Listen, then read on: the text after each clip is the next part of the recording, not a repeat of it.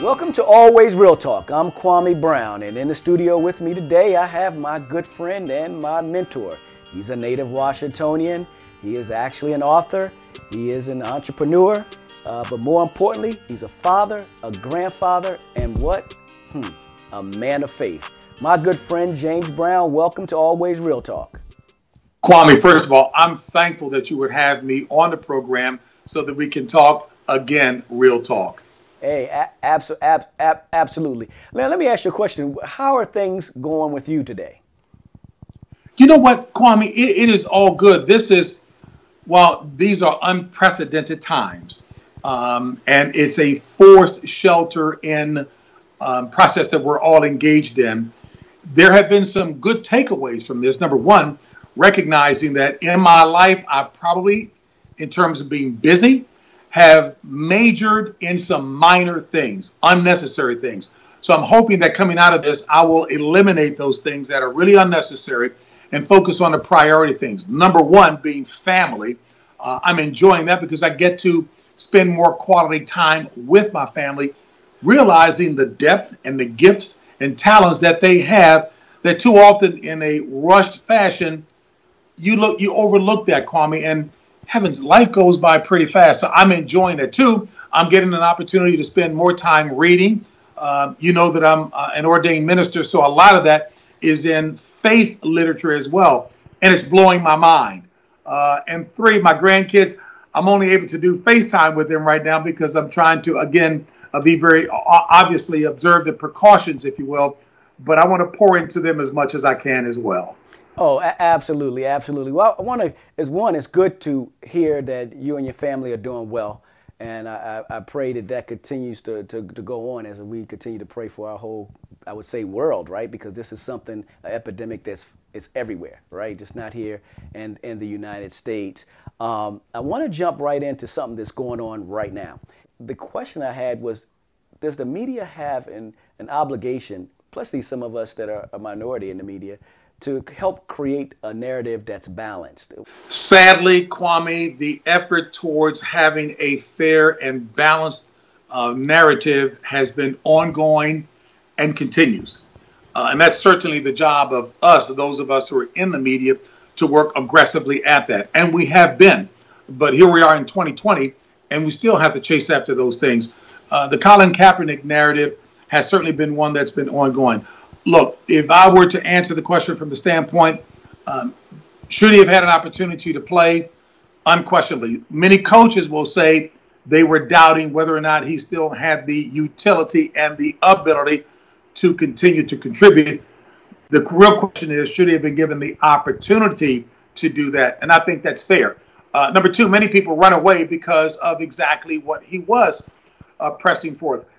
Understanding that he, Kaepernick, and others sought out what was the best way to make their point and to be given a suggestion that kneeling was the way to do that, and then to bring it to a larger audience so as to force some conversations to approach equanimity, if you will. Look here, protest is certainly the vehicle which many have used across the racial spectrum to try to force a conversation so that people can understand. Too long, the narrative has always been forced on people of color. That ain't right. Here in the country, we have to be very clear on these narratives, and these narratives drives people's opinions, and sometimes people of color are just not happy with how they're being portrayed versus people that do the exact same thing. But I want to move. And when you look at the numbers, though, Kwame, I mean, even as the NFL is dealing with an issue right now in terms of the paucity of people of color represented not only in on-field decision-making positions, but in the front office. And hurtfully to me, that harkens back to the Al Campanis interview with Ted Koppel back in 1987. Why is it that there are no black managers, no black general managers, no black owners? Well, Mr. Koppel, there have been some black managers, but I really can't answer that question directly. The only thing I can say is that you have to pay your dues when you become a manager. Yeah, but you know in your heart of hearts, and we're going to take a break for a commercial, you know that that's a lot of baloney. I mean, there are a lot of black players, there are a lot of great black baseball men who would dearly love to be in managerial positions. And I guess what I'm really asking you is to, peel it away a little bit. Just tell me, why do you think it is? Is there still that much prejudice in baseball today? No, I don't believe it's prejudice. I truly believe that they may not have some of the necessities. You really believe that? Well, I don't say that they're all of them, but they certainly are short. How many quarterbacks do you have? How many pitchers do you have that are black? It's same yeah, but I mean, applies. I got to tell you, that sounds like the same kind of garbage we were hearing 40 years ago about players when they were saying, not really cut out. You remember the days, they hit a black football player in the knees, and no, that really sounds like garbage if you forget to say so. It's not garbage, Mr. Koppel, because I played on a college team, and the center fielder was black, so it just might be that they why are black men or black people not good swimmers? Because they don't have the buoyancy.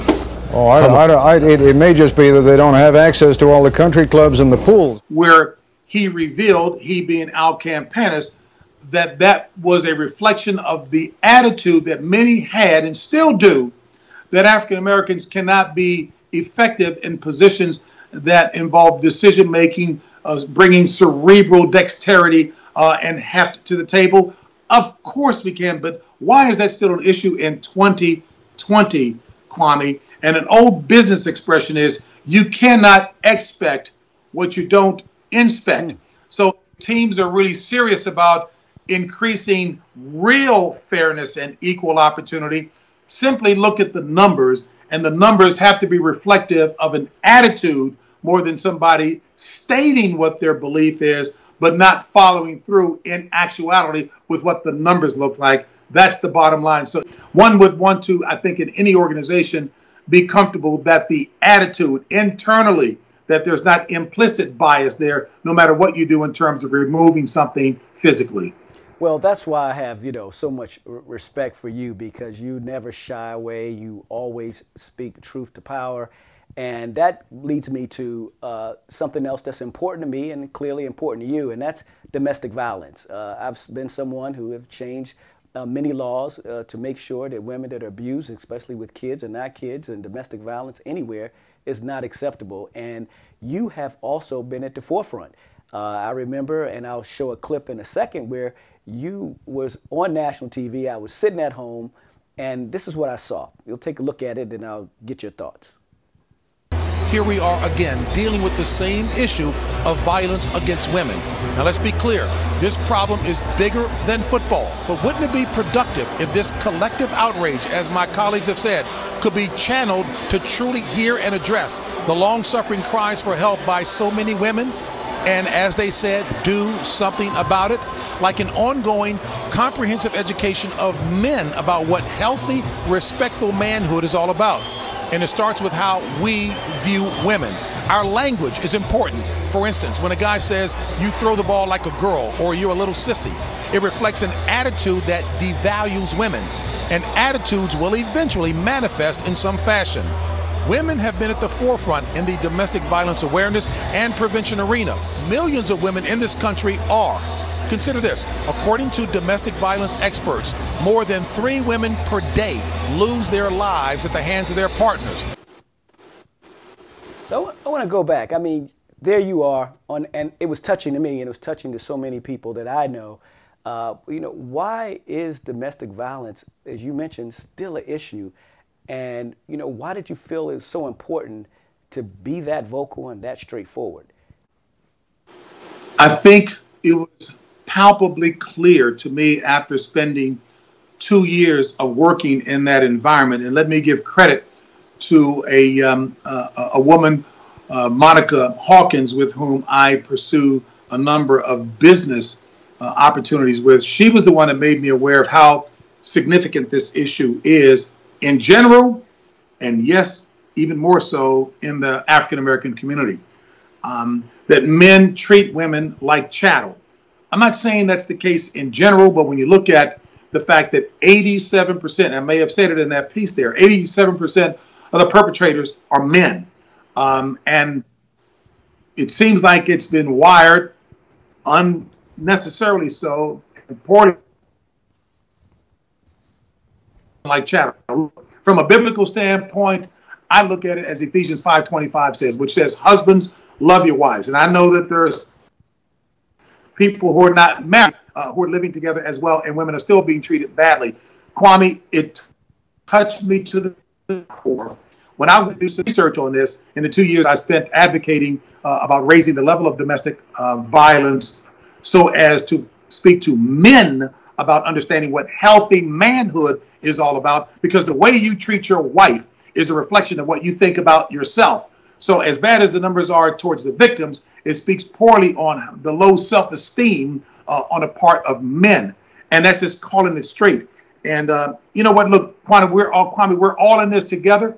We're supposed to be effective contributors toward strengthening our communities. And women have always played a significant role in that. And if a man is unwilling to examine himself to see how he's dealing with and treating with love and care and affection a significant part of one's household, then shame on him. And that's what needs to be done. So, and it's very rare that I've given commentaries on TV, but that one hurt me. Kwame, when I went down to the Domestic Violence Hotline Center in Austin, Texas, and next door to that building, there's one that deals with teenage women domestic violence.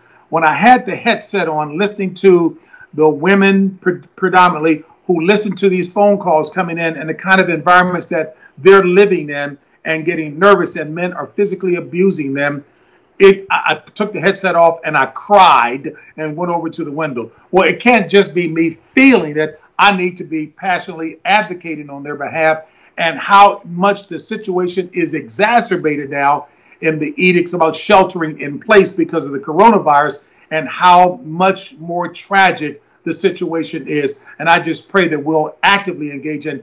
God bless you for the passionate role that you took as a legislator to address that issue, Kwame.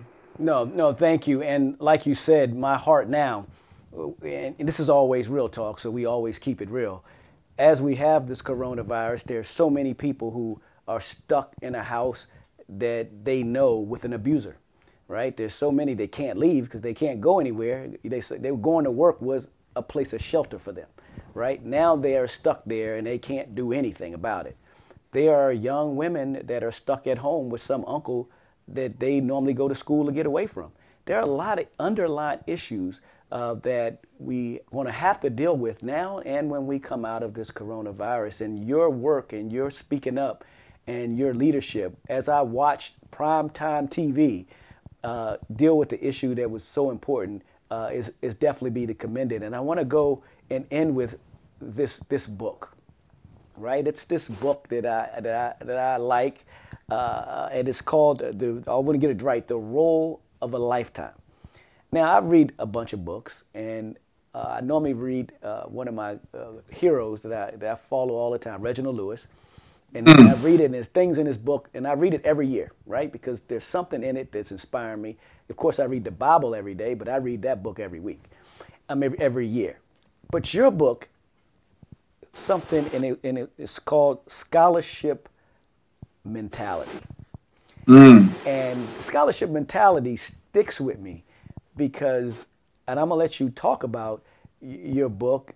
You talk about your life. You talk about your family. You talk about your faith.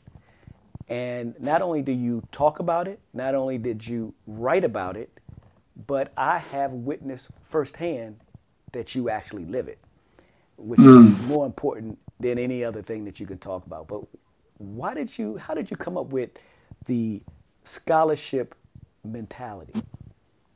Wow, you really did dig into that. That was a real problem coming out of being a recruited athlete on scholarship, and how the public can give you a sense of, entitlement because everybody is throwing roses at your feet. They're treating you like you're royalty, etc. One can get a false sense of comfort and complacency associated with that. I remember when Petey Green, God bless him, when I was on his radio and TV program, and he made me aware. This is after I had been cut by the Atlanta Hawks in my attempt to play professional basketball. I was drafted in the 4th round by them, And when I got cut, I came home, cried, hid in the house. And I was, seeking advice from people about what to do in terms of career pursuit. And I remember talking to Mike Trainer, who was the attorney for Sugar Ray Leonard and Glenn Brenner of late Channel 9 fame many years ago as the leading sportscaster in the area. And I said, hey, I'm trying to understand, if I take a risk and leave corporate America where I'm working and go off to try this broadcasting thing, how do I make sure that if it doesn't work out, I can come back and have, if you will, a safety net to know that I can get back in such and such? And I love this candid advice. He looked me straight in the eye and he said, you're guilty of having a scholarship mentality. You want everything guaranteed, that if you try and pursue option A, if it doesn't work out, you're guaranteed that you can go to option B. Life doesn't work that way. The only security you have is in the quality of the talent that you bring to the table to be able to successfully go after something. There are no guarantees. If you want it badly enough and you prepared well enough for it, then you go after it. And that's when I went after it in terms of getting a job after auditioning to become the then known Washington Bullets analyst, and was touched by that potential career pursuit and invested myself in it, because the lesson I learned when I got cut by the Atlanta Hawks was I didn't work as hard through college to continue to grow. And that goes back to an axiom that my old high school coach, Morgan Wooten, God bless him, said, there's no such thing as standing still. You're either getting better or you're regressing. So I didn't get better in college, and I knew at the pro level I could play. But that was my fault that I didn't continue to sharpen myself to go higher. So I wanted to prepare. My mantra coming out of that experience was, I will never let an opportunity pass me by that I was not prepared for by investing the time and effort. And that's how they came about. So I got rid of that scholarship mentality, Kwame. Well, I always remember something that you said as it relates to scholarship mentality. You said, if you bring value, everything else will show up. And as something that I've lived by for so long, right? If in fact you bring some sort of value, people respect value, no matter who you are, no matter where you are, whether you're in business, whether you're in sports. If you're a valuable part of a team that has to be there, you will be there. And I wanted to thank you, for saying that, because it's something that I live by. And yeah, Kwame, that's so awesome. And again, what I've learned in my business life in corporate America, there are some fundamental principles that create a strong work ethic. And as I've grown, especially in my spiritual growth, I realize I tie those to a biblical foundation. So with respect to work, we all have a boss here on earth, and you better make sure you're bringing some value to the table, just like we will have a boss ultimately that we'll have to stand before as well.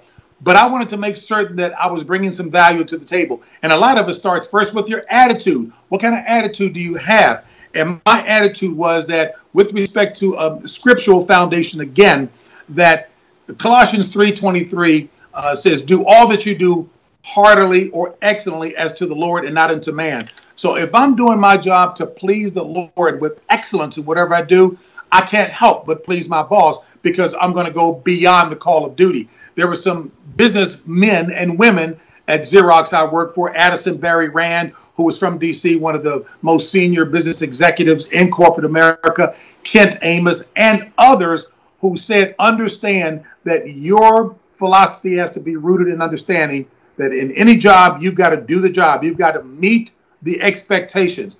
But then there are a number of things on the other side of the ledger called the subjective criteria that could bounce you out of the door. And one of those things is showing that you have a team-oriented attitude, that because it's a rising tide that lifts all ships, and that we're all a part of the team. And if no one is concerned about who gets the credit, then the team will rise. So those are just some of the tenets that I learned in that regard, because even though we're so hung up in America on that which divides us, race, social status, the isms, genderism, racism, sexism, all of that stuff.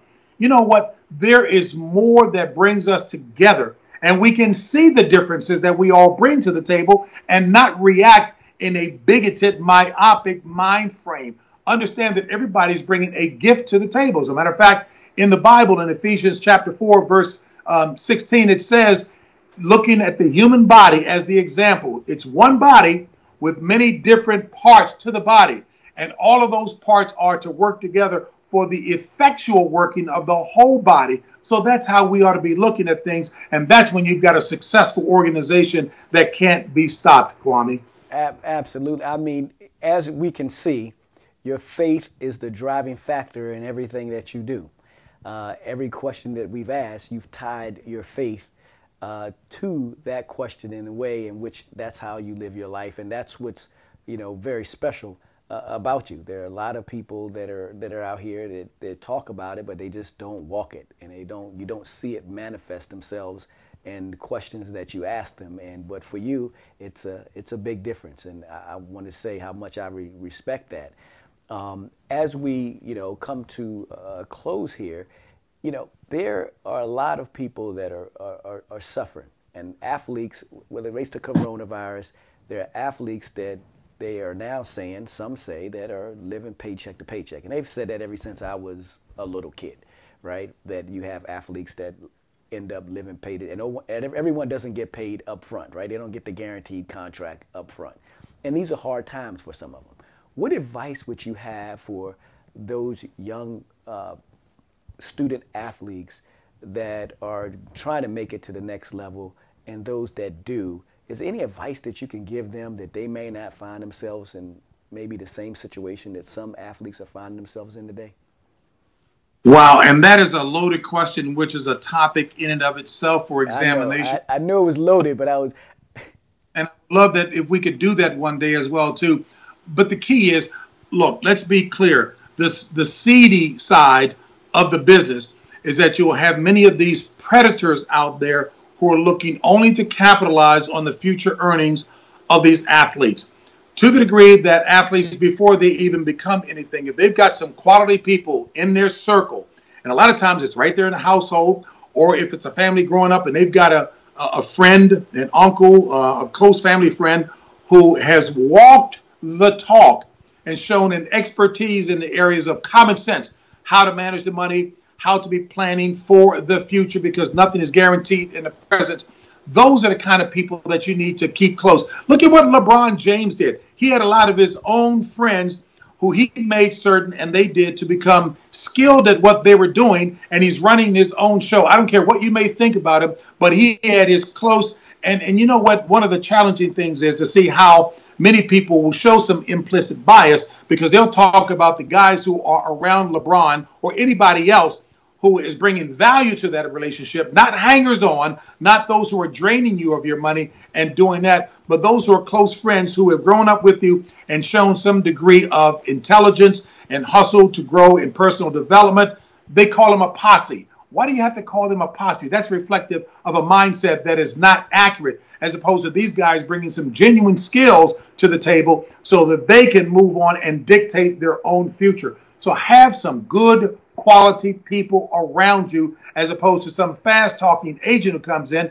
But even when I gave you that little axiom, you can't expect what you don't inspect. Look at that agent's record. How many people has he helped to become self-sufficient down the road with the kind of money that they're making? And the agents aren't the jack of all trades. You want to invest your money with some other people who have done a great job, who you can look at their track record, because you run the show. Too many times the agents will hijack or usurp authority, saying that they are the key to everything, and that just, excuse the vernacular, that just ain't the case. So be well-grounded and smart for what you're looking for long-term. Tommy Amaker at Harvard says he's trying to train people to be successful, and it's something along the lines of, let's look at the 40-year game plan, not just this 5-year game plan of success right here at this level. Are you going to be as successful off the court, off the field, as you are in terms of what you're doing on the field? Well, let me tell you, I want to, thank you. I know we had a small amount of time to spend. You took time doing, I know you're so busy, you're ramping up, CBS, you got a lot of things going on. I want to appreciate and thank you for taking time to talk to us. But, as a native Washingtonian to another native Washingtonian, I got to say how real you are and how real it was. I was watching one of your interviews, And my good friend, our good friend, Rock Newman, asked you a question. He said, what is the greatest basketball team in the area? And I'm going to tell you, I thought you were going to say DeMatha. I mean, I sat there and said, why would he ask him a question like that, right? And I sat there and you said McKinley Tech was, and I said, that's what I'm talking about right there. You know that he's straight native Washingtonian when he speaks truth to power and he's real. Because, you know, most people would have just said DeMatha. I mean, I was expecting DeMatha. You said McKinley Tech. Well, there's no question that DeMatha has had, I believe, the most storied history in terms of success in basketball. But in the years that Rock Newman was referencing, there is no doubt in my mind, and it was not meant to be politically correct, to be politically, palatable, or any of those things. That was the truth. Those guys, look, ball players know who can really play and what the team was. And back there in that 68, 69 era, McKinley Tech was flat out, hands down, one of the finest teams anywhere in the country. DeMatha has had a long, storied career, and I'm proud to have gone there and proud to represent a number of those athletes, to be clear about that. But that's calling that. I mean, I'll also close. First of all, we can take as much time when you want, period, because, again, you keep it real. And oftentimes people don't get to hear my thoughts on those kinds of things as well, too. But I'm a proud native of Washington, D.C., and I want to make certain that this isn't about me. This is about us in everything that I do, and I've tried my best. I've made my mistakes. Even in the book that you referenced, The Role of a Lifetime, I wanted to share the good things and the faults that I had in making some mistakes as well, too. I often talk about, and my daughter gave me credit to talk about this, the ability, rather, to talk about this, the latitude. You know, I had my daughter out of wedlock, and I did not want to be a statistic as another brother out here making a baby, but not being responsible as a father. And I'm so proud of what she's doing now, married to a nice Christian young man with 4 great kids who are being educated first and foundationally about understanding the Word of God, the Bible, which is the inerrant Word of God, because that's going to ensure success, not just here, but eternally. Who wants to go and spend eternity in a smoking environment as opposed to non-smoking? So that's my little cute way of referencing that. But I talk about the mistakes, that I talk about the lessons that my mother and father, high school graduates, God bless them both, but they were no nonsense, and they worked hard to make sure that the 5 of us kids would have a better future than them. And so many of us have grown up that way. And I just want to make certain that I'm paying homage to what they've done and to represent them well. My mother was only 5'5". She was the homemaker. My dad worked 2 and 3 jobs. But hey, Kwame, my mother, and we've all heard this expression before. Mama said, look, young man, don't ever think about disrespecting me, because in her vernacular, I born you in the world and I can take you out. So you know it well. Hey, absolutely. And I think you referenced your mom as the sergeant in the book or something like that. You read the book well. She was and still is, in my mind, the sergeant. You know, she was all about doing things the right way. And even when it came time that after I indicated to Harvard, they blessed me to relieve the recruiting pressure to let me know that I had been accepted into the school. And 2 weeks after that, John Wooden of UCLA fame, he of the 10 national championships, sent a letter saying, hey, we'd like to have you come take a look at UCLA. We're interested in you. I told my mother, I said, Mom, I got a letter from UCLA. I've got to go out there and take a visit. She said, humorously, you don't got to go nowhere. You gave your word to Harvard. And I'm just adding yeast to the story because she didn't say it that way, but she made the point.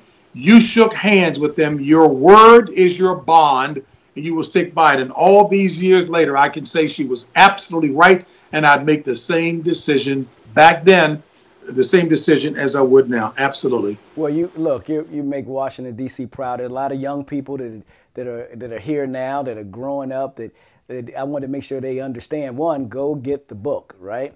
You know, The Road, I always get the name right, The Road of a Lifetime. Go get the book from my good friend. It's on the screen. Go get it, pick it up. People are sitting at home. They're talking about their reading. Why not read my good friend's book, A Role of a Lifetime? It will change and inspire your life.